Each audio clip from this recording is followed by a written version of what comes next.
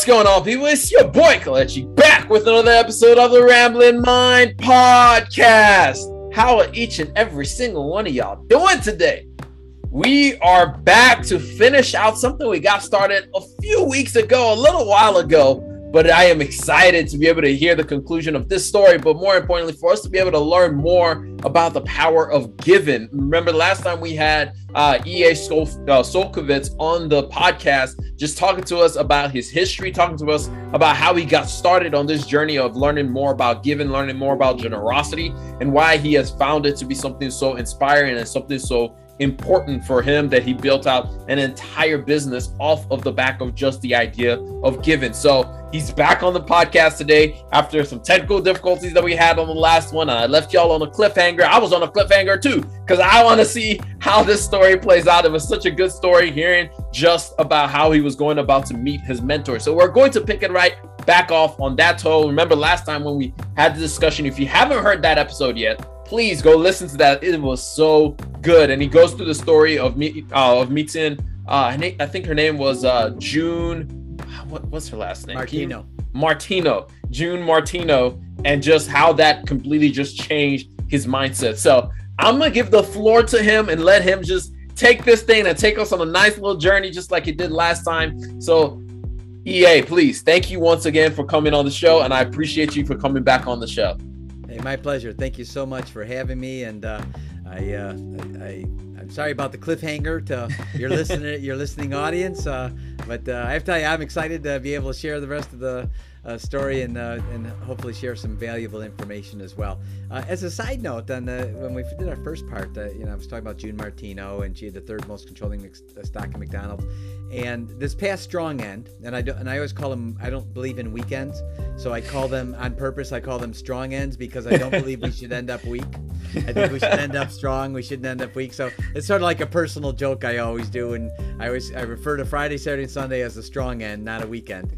But so this past strong end, for the heck of it, I watched The Founder again with Michael Keaton, as Nice. Ray Kroc, and I just, I don't even know how many times I've seen it at this point, but it actually is a really good view, and even though it's all a Hollywood spin, and really Ray wasn't that way, but it's just interesting that I'm sitting there and I'm looking at that, man, there's the woman that just had such an impact on me, and how important a mentor was. And I have a full appreciation every time June's on the screen, because she's through the whole movie, obviously, and so it was just a great thing to watch it again this past strong end, and also the fact that here he was building something, and there was some of the more interesting parts aren't even in the movie, by the way, but as a side note of what actually happened, and how he was furious with the fact that he built this company. Ray built McDonald's, right? They just had one store. He built it into this monster, and then had to turn around and buy it at the monster price. I mean, he literally had to pay for what he built. He had. And she said he was so furious that, and what he had to pay. And they don't reference the fact that the brothers, now, in addition to the money, they wanted a Piper Cub airplane. They wanted an airplane too in the deal. So there's just sort of a lot of interesting side notes. But with that set aside, for your listeners that haven't seen it, it's a really great view. Just keep in mind, a lot of Hollywood spin. Ray wasn't that way, but it is based on events that actually, pretty much did take place. They're just portrayed with Hollywood spin, not the actual event. But it's a good make view. it a little bit more juicy than it actually is. Yeah, for sure. And adding drama and do that. So but it's a great view. And the lady we're referencing is the lady that Ray's talking to outside his office, Michael Keaton, is June Martino, and that's who really made me first think. And I didn't even know what the word mentor meant, other than the fact that I knew she had a Ray Kroc, and I needed one. And then with the janitorial service I was with, I finally was on my way to meet my Ray Kroc, and had no idea that's who I was meeting, because it was a janitorial service. I was tired. I was working, and I was tired that day. And then I go to, it was after dinner time. It was already in the evening, and it had to be done that night. So I'm getting ready to show this man this carpeting, that he needed for this jewelry store he was opening, and he was leaving, going back to Detroit the next day. So I was the only guy in the office that could go, and I went. And here I am I'm getting ready to do a carpet bid I've never done one before. I've cleaned carpets and shampooed them and stuff, but here I am going to estimate, and with carpeting, the grain goes a certain way, and it's not just, you just don't go in a room and measure this way and that way. You've got to make sure you compensate for the grain of the carpeting going certain ways, and there's a lot more to it than just the simple measure. So, and I didn't know how to do any of that, so I'm getting ready to go in blind. So I have all these reasons why I don't want to go, and I think that's one of the first things I want to share with your listeners. Be aware and be understanding, and understand that sometimes the greatest event that will happen in your life will be wrapped up in something that at that moment seemed like such an insignificant decision. And it was so small. It was like on the edge of a dime. It seemed like nothing at the time. And here I am, giving myself all these reasons not to go meet this guy because I'm tired, I'm exhausted, I've never done carpet bids. I've got this whole list. And I go because of, my boss telling me, my janitorial boss telling me I could get off any Saturday I wanted. So here I am. So I meet this guy, and I really had, and it was amazing because I don't know if you've ever had the experience where you've met someone and your comfort level is so high. You feel like maybe you already knew them, like you had already met them. Have you ever had that happen where, you're just so comfortable with them, and there's no explanation. You just feel like, man, I can talk to them about everything. I'm just like, cool.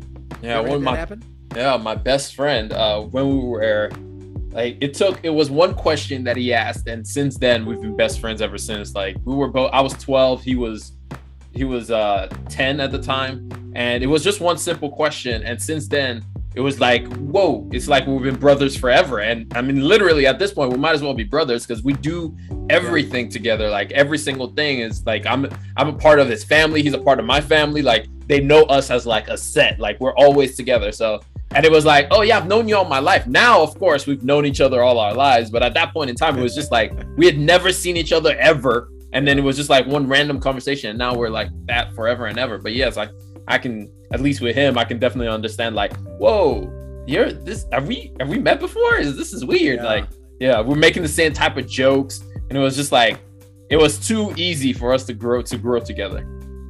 Yeah, I mean, it was just like it was sort of meant to be, Mm-hmm. And that was the feeling I had when I met this gentleman, Sam Robbins from Detroit. And so the carpet sale was a no-go because we just had at the janitorial service commercial grade for offices and that kind of thing.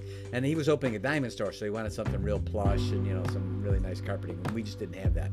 So we talked for a couple hours, and we're very comfortable and casual.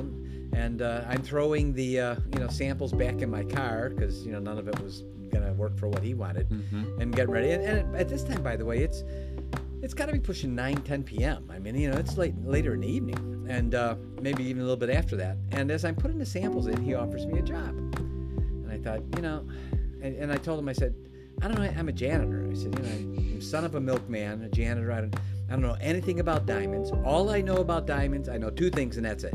One, they're really expensive. Number two, some lady's going to ask me for one someday. That's all I know. That's all I know. And he said, well, I'll teach you. I said, nah, I don't know. So here I'm saying no so many times in this relationship. It's extraordinary. There's at least a half a dozen definitive no's I give between my janitorial boss and this guy. and this is the thing I asked for. That was what was so exciting. I keep saying no to it, and it's the thing I asked for, right? And so here I am. As I'm leaving, I didn't know at this point that I truly was speaking with a puritanical genius, not the IQ genius, and I don't believe in the IQ genius kind of stuff. And I've met many, many educated idiots in my life. Just all this brains, all this knowledge, and zero implementation skills. They have no, they don't know what to do, when to do it. They just have all this book knowledge. So I call them educated idiots, right? And they're pretty hireable in the dime a dozen everywhere. But a person that can execute something or implement something is way more valuable and always will be, right? Yeah. So I didn't realize I was talking to a gentleman here that was puritanically a genius in what I call human engineering. He's the kind of guy that can talk to you for 10 minutes, look you square in the eyes the whole time as though he's looking in your soul, and in 10 minutes, he's got you pegged. He knows what makes you tick. He knows, I mean, that was that kind of guy. And I didn't know that at this point. I just felt really great having this 2-hour conversation with him and not selling him carpeting, right? So he offers me this job, and I turn him down. And then as I'm leaving, he hooked me. I didn't know 2 years later, he knew exactly how I was going to, at that point, react and not respond. I didn't learn the difference yet. But he knew exactly what I was going to do, and he was right on the money. As I was leaving, I still remember the tone he even said it. As I'm walking out the door, he says, "What do you have to lose? You could always go back being a janitor." And I said, "No, I'm all set. People always make a mess. I can always clean it up. I've got job security," right? And I left. I actually left. So now, I mean, it's getting close to midnight now. And I'm driving, and as I'm driving home, because I was going straight home because of the hour, and I'm thinking, and it starts to grind me a little bit. You know, what did he mean by that? You know, yeah, I guess I could always go back. But the way he sort of said it was a little bit snide. Like, I'm an idiot if I don't do this because I can always go back being a janitor. I'm going to find out exactly what he meant by. So literally, I worked myself up to this thing where I'm actually a little miffed at this point, and I'm halfway home, and I say, you know what? That's it. I'm going to turn around and find exactly what he meant by that. So I turn around, I figure, well, now it's getting close to midnight. And, he was leaving in the morning going back to Detroit. Mm-hmm. And I thought, oh, he's already gone. He's left. No, he's still there. So I said, what do you have in mind? He offers me a job. We talk about it, and we come to an agreement. And then for the next 4 months, I get in the car at 4:30 in the morning, Friday night, Saturday morning, and drive, and I still remember the mileage, 301 miles from Chicago to Detroit, which was about 6 hours at that time, and invested about 6 hours with him, asking him questions, got back in the car and drove back to Chicago 6 hours, did that same thing in one day, every single strong end for 4 months in a row. I never missed the strong end. And I didn't know at that time he was testing me, and I didn't know. All I knew was I didn't know anything about this diamond business. I was the son of a milkman, burnt out janitor. I had a lot to learn, and I knew he knew that stuff. I could tell he was my Ray Kroc, and I just wanted to be a sponge. So for the whole 6 hours driving up there, I'm thinking of all these questions I can ask him this and this, and I'm making lists of these. He had to feel like when I walked in, I was like a machine gun of questions, you know. You know, he couldn't answer them fast enough before I had the next question. And then all the way home, I would ponder the answers. The answers that he gave you. Yeah, and it was 4 months of great self-improvement, to say the least, because he was rewiring the son of a milkman, burnt out janitor thought process I had, where I thought my big event was, getting free songs in the jukebox, cleaning bowling alleys at 2 a.m. That was my big thing, and escorting drunks. Let me tell you, when you escort a drunk out from behind a bar that's passed out at 2 a.m. and they lock the place up with the guy in there. Oh my goodness. I mean, you just, it's like, oh man, there's got to be a better way to go. And here I am in June Martino's house cleaning it, thinking, man, I'm doing something wrong. Clearly she knows something I don't know, and clearly I'm not doing something she's doing, right? Yeah.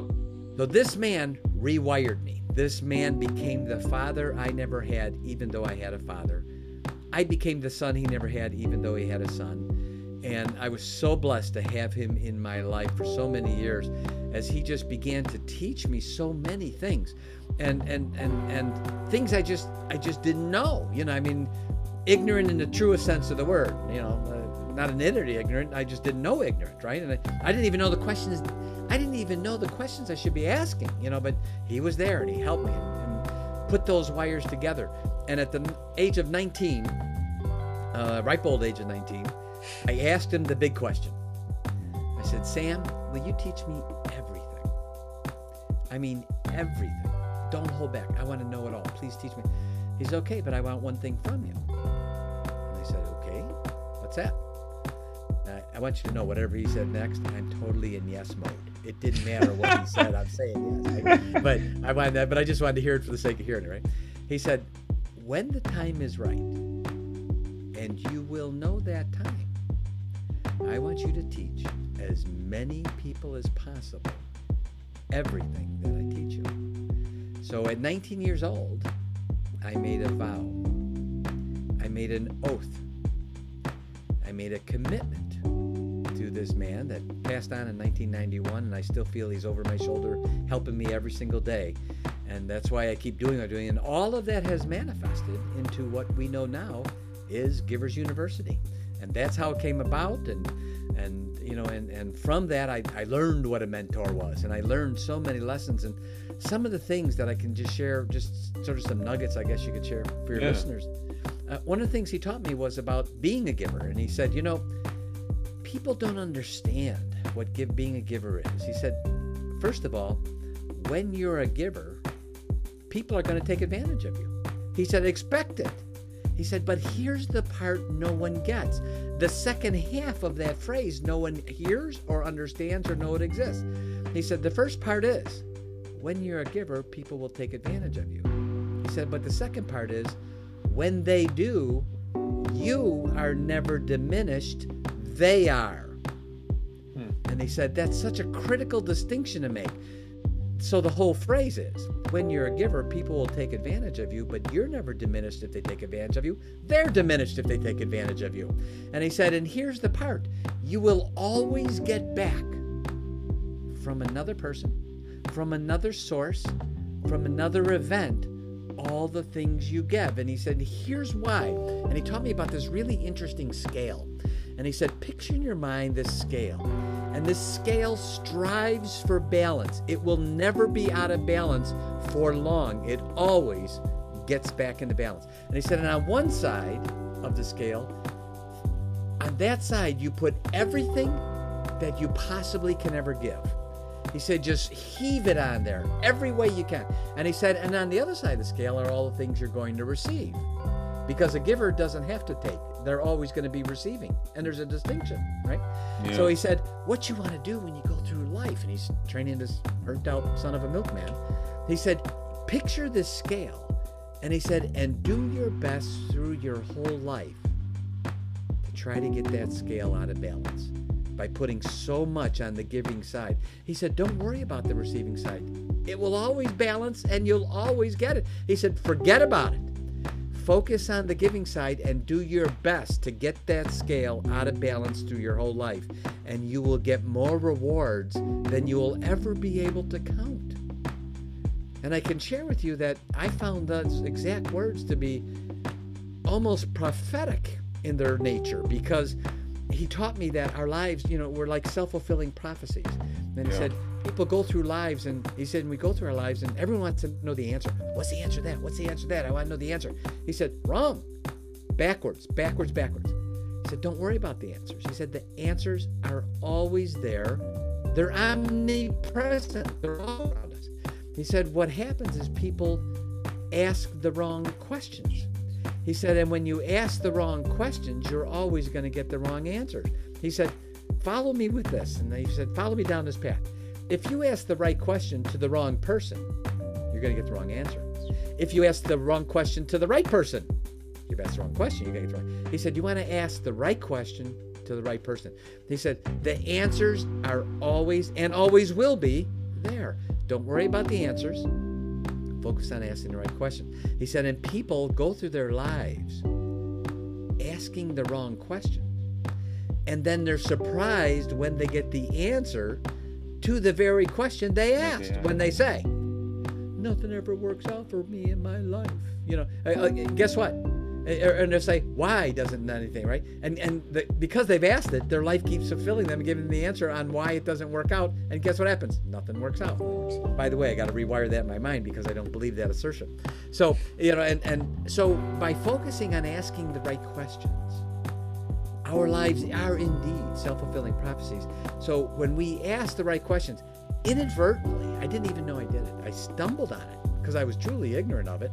I didn't know what mentor was, but I threw that out there after I met June Martino.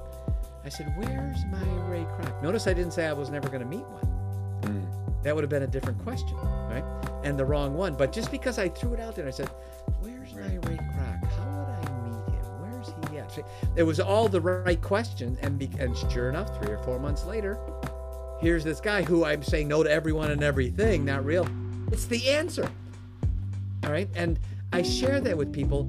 Focus on asking the right questions in your life. If you're going to ask a question, why don't you ask a question? How come everything always works out so perfect in my life? That's a great question. Now watch when those answers start to unfold to that question. Now what's funny is that at the time it may not seem like a true question. Yeah. But our mind doesn't know the difference.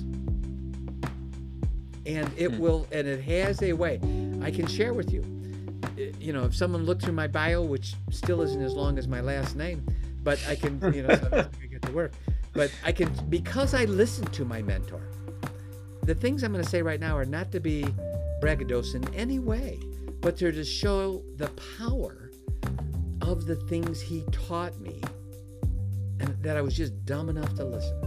And I was dumb enough to believe him and apply him because I knew he had what I wanted. So at 23 years old, I became a millionaire. At 33 years old in 1989, that was the first year in my life, I earned $1 million in 1 year. And that's not business money. That was personal income. After I paid my personal taxes, I had $1 million in my pocket from that 1 year's personal income. And that was in 1989, which today is probably 2.5 to 3 million. Now, did I do that? No. It was the power of what he was teaching me. And one of the things he shared with me, because I told him, he said, well, what do you want? And I said, well, I want to earn $1 million, right? And he said, well, I'll tell you the first thing you got to do. And he said, what's that? I said, well, you're going to have to get $1 million. And I said, yeah. He said, but here's the funny thing. That'll be the easiest thing. He said, you want to know what the hardest thing will be? And I said, I think so. I don't know. He said, this is the hardest part. Believing you're worth it. That's the hardest part. He said, once you realize that, he said, it'll be like one day you wake up in the morning and you look out your window and you realize how easy it is to earn $1 million in a year. And he says, and it'll be there over and over again. He said, you'll be astonished by it. And I can share with you, these things are true. And it was subsequently backed up for me. And again, I was very fortunate. I had a radio talk show for 2 years, and I interviewed over 1,000 millionaires in 2 years on my talk show. And they were all millionaires. They had to be a millionaire to be on the show. And you know, I interviewed 3 of them each day for 5 days a week for 2 years, right? It's over 1 million, or over 1,000. I mean. That's a lot. And I can share with you that there were interesting commonalities with these people, because that's what I was looking for. I wanted to find, what's the common thread? Why these 1,000 guys plus 1,000 guys and gals? Why did they all do it? And yet so many people strive for that and don't get there. What's the distinction? What's the difference? And they had amazing stories that were very similar, the same kinds of stories, such as all of them had a time in their life where everything told them to throw in the towel and stop. All of them, there was no exception. They all had a time period where everything said, their family said, stop throwing the towel, this isn't going to work. Their associates, their friends, their neighbors, the economy, their funds, their finance, the political arena, everything told them to stop and throw in the towel. They all had that story. Not one of them didn't. To me, that was astonishing. I thought, that's an interesting common thread, that they all had that happen. And then that they all did the next thing. They all took the next step. And when they told me these stories, what was interesting was that the next thing they told me, some of them even used the same words, and they didn't even know each other, different industries, different parts of the world, all that kind of stuff, and didn't even know each other, and yet said some of the same words, such as, they said, when I took that next step, when everything told me to stop, he said, and some of them said, I actually took the next step to see if there was anything else that could go wrong, because I think I hit them all. I was curious to see, did I miss any, right? It was like a morbid curiosity. You know, did I miss anything that could go wrong? Was there one still hanging out there I can still hit, right? And it was almost humorous the way they're saying these same things and don't even know each other. I thought, man, this is really astonishing. You know, that they all had that. And then they said the next thing that happened was things almost effortlessly, almost mysteriously started to come together on its own without, and some of them said even in spite of me, it started to come together. And he said it was almost like defeat said, this guy or gal doesn't know when to throw in the towel. They're making it too hard for me. I'm going to go screw up someone else's life. I'm going to leave them alone. And they said it was almost like that. It was weird, you know. And sure enough, all these huge amounts of success. So that validated something that my mentor taught me about getting rid of the F-bomb. He said, get rid of the F-bomb, right? And I'm thinking the F-bomb that most people think, right? And he said, the F-bomb is failure. I said, oh, that one. Okay. Oh, yeah, because I know the F-bomb. I was thinking it was definitely not that one. I wasn't either. And I said, oh, that F-bomb. He goes, believe me, he says, it's worse. He said, because here's why. He said, don't use the word failure. Get it out of your life. Don't even say it. He said, because here's why. It sounds too eternal. He said, failure, he said, in your mind, learn how to begin reframing the way you see things and the things you say. And he said, instead of saying failure, use the term temporary defeat. He said, now, temporary defeat, he said, you're going to get tackled in your life 1,000 times. He says, you're going to get it. He says, expect it to be tackled, right? He said, but when you stand up and you've called it a temporary defeat, you're going to realize you just got a first down. You're standing up. He said, when you use the F-bomb and the word failure, you're throwing yourself out of the game. He said, stay in the game. Call it temporary defeat. And he said, here's the part. This part was so intriguing for me. Again, I found it to be so true, profoundly true. He said, every adversity, not some, not once in a while, every adversity carries with it the seeds of an equal or a greater benefit. And he said, as a leader, what we need to do is when we experience temporary defeat, we have to step forward and move aside the leaves. Look for those seeds because they're there. He said they're always there, not sometimes, always. And we will then begin to realize those seeds were exactly what we needed. They were the answers we needed that are going to help us go forward and go up the next step. He said, so, and the next thing I'm going to say, this is going to bake the noodles some of your listeners when I say this. They're going to say, this guy is off his rocker. He has just lost it, right? He said, they think this way in Michigan. I'm not going to Michigan, right? So this is what he said to me. And I can share with you, it's so true. And when you pause, when you first hear it, you go, oh, that's crazy. But when you pause and think about it, ponder on it, it starts to sink in and it starts to make a little sense. And then eventually it really makes sense. He said the following: when we really understand the role of temporary defeat in our life, that we've got to move aside those leaves. That's our part. We've got to do it. But he said those seeds are always there. They're not sometimes there. They're always there. And they're the seeds we need. He said, here it comes. Here's the part, the noodle baking part, right? He said, when you really understand temporary defeat, you will begin to welcome it and embrace it, because it carries with it the exact seeds and answers you needed, that without those seeds, you never would have got to the next step up. And he said, and as you get your head around that, he said, you'll no longer come from a place of fear and saying, I'm afraid to do this. What are my friends going to say? I'm afraid to do this. What are the neighbors going to say? What's everyone going to think? He said, you're not going to be coming from that place anymore. He said, that fear means nothing anymore. He said, because you're recognizing that there is no failure. It's a temporary defeat, and that temporary defeat's a blessing. It's got the seeds you needed.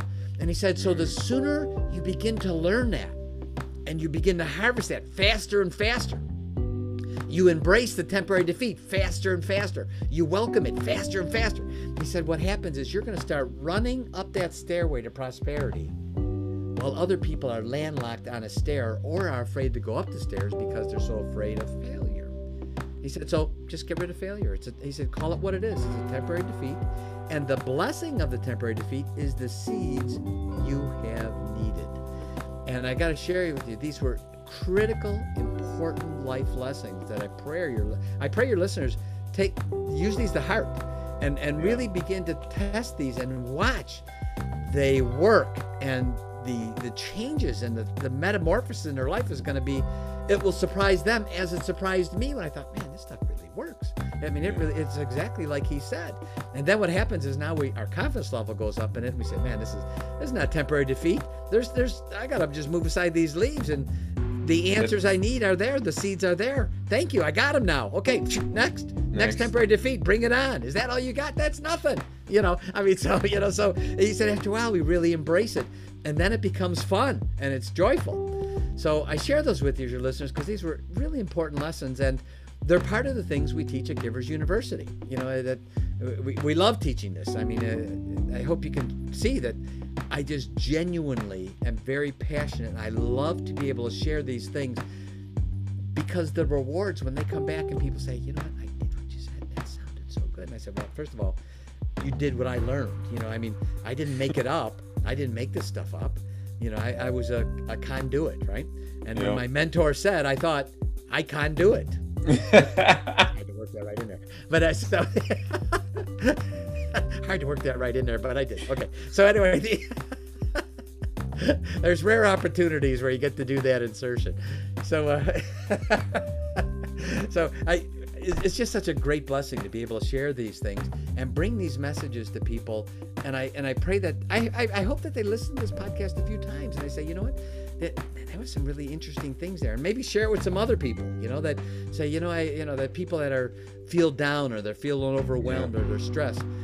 And that sort of leads us to, I guess what we sort of teach at Givers University and the difference of what is the difference between a giver and taker and all those things. Mm-hmm. Yeah. And that's the next step of just asking you, like, just in the whole aspect of what you've learned and what you've put into practice of dealing with failures and dealing with successes, and how is that, as you continually went on and using the lessons that you learned from your mentors, how has that continued to frame not just your continual excitement to give, but also how have you seen that actually propel you to higher heights or propel you to greater successes that you never even experienced yourself or you never thought was possible? And I will say, and you're saying that exactly right, 1,000% accurate. That when I first thought these things in my mind, and I'm cleaning Jude Martino's house to go all the way back, then I'm thinking, how is this possible? How do people live like this? I'm son of a milkman, right? And I mean, I'm cleaning this $1 million house, and I was 16. I'm 65 now, so that was a long time ago. 50 years ago. How did that happen? Anyway, so you do wake up one day and you look in the mirror and you go, man, here's my father. How'd that happen? Okay, so the things that my mentor taught me, and I call it my 3 major temporary defeats in my life that each caused me to actually write a book so that my butt wasn't in that place ever again. Because some of the things, as I was learning these things, I realized that I needed to learn them at a much more granular level. When I say granular, what I'm saying is a much more detailed level. So many things today that are taught are what I call broad, innocuous, nebulous references that sound so good, and everyone repeats them. But when you sort of think about it, you go, well, that sounds so good, but what do I actually do with that? How do I apply that? It's a thing, and it makes sense. So we began to then put together genuine checklists, actual checklists, that some of these we want to give to your listeners free. We want them to have it because it's going to impact their life, and we're Givers University, so we need to walk our talk on top of it. So, but here's some of the things that went with that, and as I can sort of share with the listeners as what we sort of teach. First of all, I say to your listeners, we love everybody. I say it emphatically. We we love everybody. And what we teach is how to discern. We teach discernment in relationships. And what that means is as follows. We teach people how to separate the person who we love from their deeds, which we may not love. And then to separate those, and by watching actual deeds, observing the things they're doing, not the things they're saying, but the things they're actually doing. It's a different observation. When we look at the things they're doing, we can begin to discern and now think, because of those things I'm seeing them do, should I pull them closer into my life and have them become a part of my giver community, which we all want to build around us, a community of givers around each one of us, because givers bring with them the 3 W's of givers: wisdom, wealth, and wellness. Or because I'm seeing them doing these other deeds, should I begin to respectfully distance myself? Not rude or nasty or insensitive. Yeah. Respectfully distance myself from them, because if I bring them in closer, they're going to bring with them the 3 D's of takers, which are defeatism, disruption, and destruction. And if I bring them in closer, they're bringing those things with them, and I'm going to become unexpected collateral damage. So I ask your listeners to think about these couple of things. Think about the fires that you stamp out each day. Think about when your stress level goes through the roof. Think about when you have a conversation with someone. At the end of the conversation, you don't even remember what you said or what they said, but you do know one thing. You have no more energy left. They just took it all from you, right? All those things have one thing in common. There's a name attached to them. And no one today is teaching, how do we discern in relationships? Who should I have in my life and who shouldn't? A number of interviews back, this one guy said, wow, this is really great stuff. I love this. I just read this book. And this book said, I need to have 5 good people in my life. And I said, you're right, you should. Question, which 5? And he stared back at me with, his little orphan Annie eyes, the blank look. And then I said, you see my point? No one's teaching us which 5. They're saying you should have 5, but which 5? How do you discern? How do you know which 5? So what we did is, over time, condensing all the stuff my mentor taught me, condensing all the things I learned from these 1,000 millionaires, and putting that all into courses, in a series of courses that's called Give to Be Great. And the first one's called The Giver's Mindset, how givers think differently than takers. The second one's called The Giver's Lifestyle. They live differently. Givers live differently than takers. And the third one's called The Giver's Lifelong Learning. And we identify the 6 virtual prisons that people are walking around in, and they don't even know they're in prison all day long. And they don't even realize they've erected these prisons around them. So these series of courses called Good to Be Great is what we make available through Givers University and teach. And there's audio recordings so people can listen to and from work. And, it's meant for, transit kind of learning, if you will, with 20-minute recordings through all of them, etc. And through the course of all of this, to give sort of an explanation that, first of all, when we use the word giver, we're not labeling a person, we're labeling their deeds. When we say taker, we're not labeling a person, we're labeling their deeds. And what we have is actual checklists, and this is the way I would explain the checklist. If right now I looked at you and I could see, your eyes looked a little itchy, maybe your nose was running, from observing those symptoms, I can see the symptoms. I can maybe assess that, well, maybe you have a cold, right? I'm not able to see the cold caused it, right? Yeah. But I can see the symptoms, and from that I can make that assessment. Yeah. If you supplant the symptoms with deeds, we teach people, observe the symptoms, observe the deeds, and from that you learn about the cold. Yep. You learn about who they are. So we actually have checklists that they can follow, print off, carry it with you. This will help you discern in your relationship. When you see them doing these things, begin to discern, should I pull them in closer, Or should I begin respectfully distancing myself because they're going to make me collateral damage? I'm going to be stomping out fires. My stress level is going to go up. And that's not the way I want to live my life. I want to have people around me where they're giving me energy and I'm giving them energy back. I don't want to have energy drainers around me. And I don't want people that cause my stress level to go up through the roof because I'm constantly, like the person walking at you and you go, oh boy, here they come. Just right, that same kind of thing. Respectfully distance yourself from them. So we teach people this is a skill. It's a skill that's simply not being taught. We're in this world today, businesses opening and closing faster than ever before, products being antiquated overnight by other products faster than ever before. So what's left? Our relationships. And no one's teaching us how to discern in those relationships. I'm a self-improvement geek.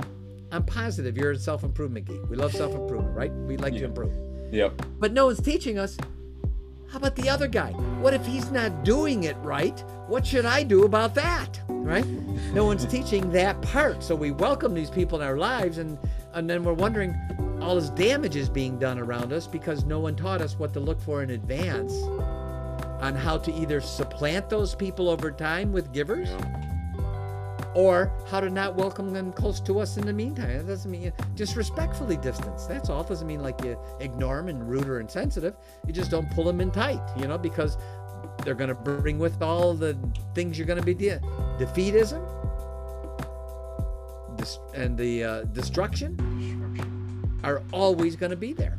They bring it with. So that's what we teach with the Give to Be Great courses. And we want to share with your listeners.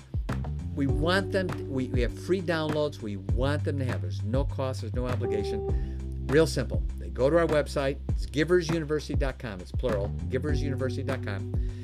On every page, there's a place where they sign up for our newsletter.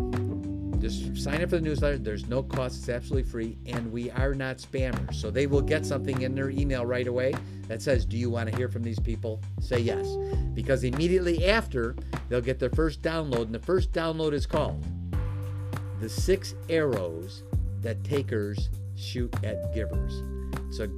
It's an actual checklist. And when people look at it, they go, oh, this is so good. Because they start to realize, I call it the green car theory.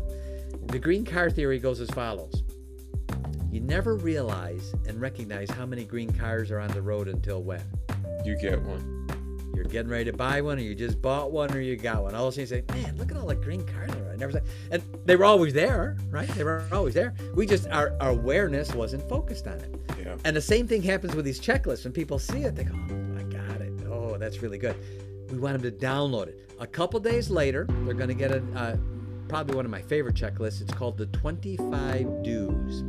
It's 25 actual deeds on 2 pages in checklist form that they can print off and put in their pocket to help them discern and what they should be observing that other people do to help decide, should I bring them in closer, or is this someone I should start to respectfully distance because they're not helping the situation at all, and in fact they rarely do. So we want them, and then every Thursday after, we don't hit. I hate that. I sign up for something, and next thing you know, I'm getting 10 emails a day from them. And that's, first of all, it's rude, because it's like they're thinking I'm only getting emails from them and no one else, and so I unsubscribe. I'm just unsubscribing these people because I think, why'd you do that to me? But so we send out one email once a week. Telling everyone up front, it's usually on Thursday morning. It's called the Giver's Toolbox. It's a short email. Usually we do a weekly 2-minute, literally a 2-minute recording. When I say 2 minutes, I mean 1 to 2 minutes. And it's called Discern. That's the name of the thing. Every week we do one new one, and they can click on it and listen to something new about discerning. And the last one, as an example, the one last week, I'll just share with your listeners. It was about happiness. And that my mentor taught me, happiness is not the absence of stress. It's the proper management of stress. We're never not going to have stress in our life. And stress can be a good thing. So when we manage it right by reframing it, that's where the happiness comes in. It's not all this thing people say, I want to have stress-free living. Well, your life's going to suck if you have stress-free living, right? It's just that simple. But if we learn how to manage it right, We can look at very stressful things and smile at them because of how we reframed it. So they get, and it's called this. So this newsletter each week is called the Giver's Toolbox, and the purpose of it is every week we want to share with those that have subscribed a brand new tool for their discerning of their relationships that they can put in their relationship toolbox every week. And it's a once a week, every Thursday thing, just that simple. And so every Thursday they get that, and it's for us, it's a joy to be able to give it. And some of the feedback from people say, wow, I really needed that, or I sent that to a friend of mine and they thought, that was something I really needed to hear, and they needed to hear it, that kind of thing. We want your listeners to get those gifts from us with your compliments to your podcast. And one of the couple last things I'd like to share with you is, some of your listeners may be thinking, you know what? I got someone in my family that is being a little takerish, and someone needs to have a conversation with them, and this needs to come to an end. But they don't want, they're afraid to. They love them. They don't want to hurt their feelings. But they know it needs to be discussed. Do you know one of the best things they could do is they could share a podcast called The Ramblin' Mind with them? Here's why. All they have to do is simply say, you know what, I heard this really thought-provoking podcast. Do me a favor, listen to it. Tell me what you think about it. You never know, their mind may open up. They may get a couple of those checklists, because a great part of that checklist and all those checklists they're going to get is there's a self-assessment part that's automatically built in. And they go, oh boy, number 17. Ooh, that's got my name written right on it there. I need to do something about that. So, and you never know, it may help those people as a direct result by being able to sharing your podcast with them. So for your listeners, we highly recommend share this information, get it out there so that people can discern in their lives and watch what happens when you have the right people around you and you don't have as many takers where you feel like they're taking from you mentally, morally, spiritually, and financially, because that's what they do. You'd rather have people that are givers around you. So I hope that those are some good nuggets there for some of your listeners. Yeah, definitely. I mean, I really, really appreciate just everything that you shared in this podcast. I know a lot of what you were saying, I was just like, yep, this definitely resonates, of just the idea of, I listened to somebody, his name is Gary Vee, and he talks about something very similar where he says, a lot of times we're so scared to give because we're so worried about getting taken advantage of. And just like you said, of just like, when you give, you're not being taken advantage of. Like, you're given. That's the whole point of giving. Like, so you're not being taken advantage of. So it was just, everything you were saying was just so reminiscent of just some of the things that I've learned myself, of just like, yes, this is definitely like in flow with some of the things that I've heard in the past, for sure. So I definitely appreciate you coming on the podcast to share first of all, the story was awesome.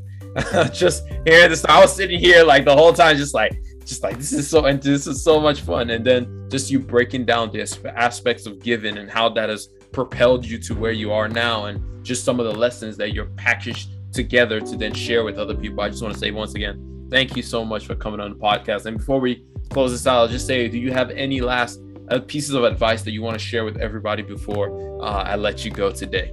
Happy to share something that my mentor, God bless him, Sam Robbins, thank you so much every day, man. He shared with me, and he got me to do this. He talked me into it, and he said, say these 3 things to yourself all day, through the day, and if you really like it, start saying it for the rest of your life. And I can share with you that these 3 things I say to myself every day, and I have for the 45 years ever since I started doing it, and it had a profound effect on me. So I share these with your listeners that they may want to begin saying these 3 things themselves too, because watch the power of our words.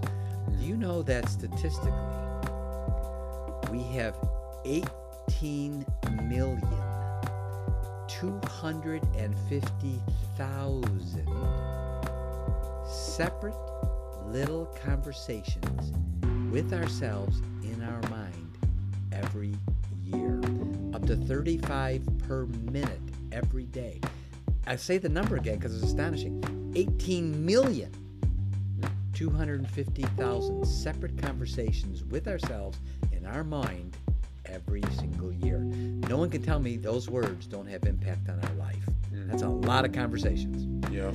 These are the 3 phrases that my business mentor taught me to say, and I pray that your listeners begin to start saying these to themselves and watch them work. And they are as follows. I will never give up. I will keep rising up, and I will always overcome. I will never give up. I will keep rising up, and I will always overcome. Yes, I like sir. it. I like it. I like it so much. Once again, thank you so much, EA. Thank you so much for coming on the podcast. Thank you for sharing so much of your knowledge today with us.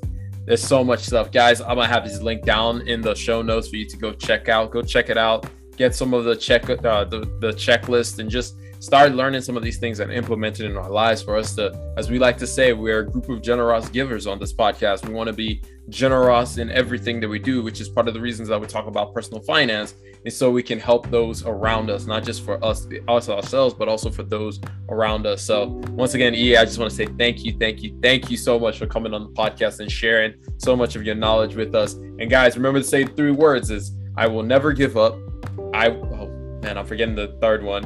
I will never give up. Can you please remind me what the other 2 were? I will never give up. I will keep rising up. I will keep rising up.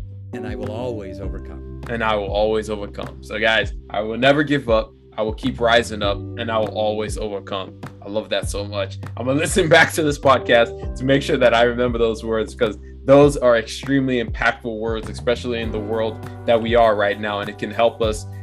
I know that's one thing my mom always says is like, watch the things that you speak into existence with your mouth. So yes, definitely. I will never give up. I will keep rising up, and I will always overcome. And I'll always overcome. I'll have to learn it. You'll get it, man. You'll get it. I'll get it. Yeah. Thank you so much. But anyway, guys, I'm going to catch you up in the next one. Remember, generosity is always greater than greed. God bless each and every single one of y'all. And we're out. Peace.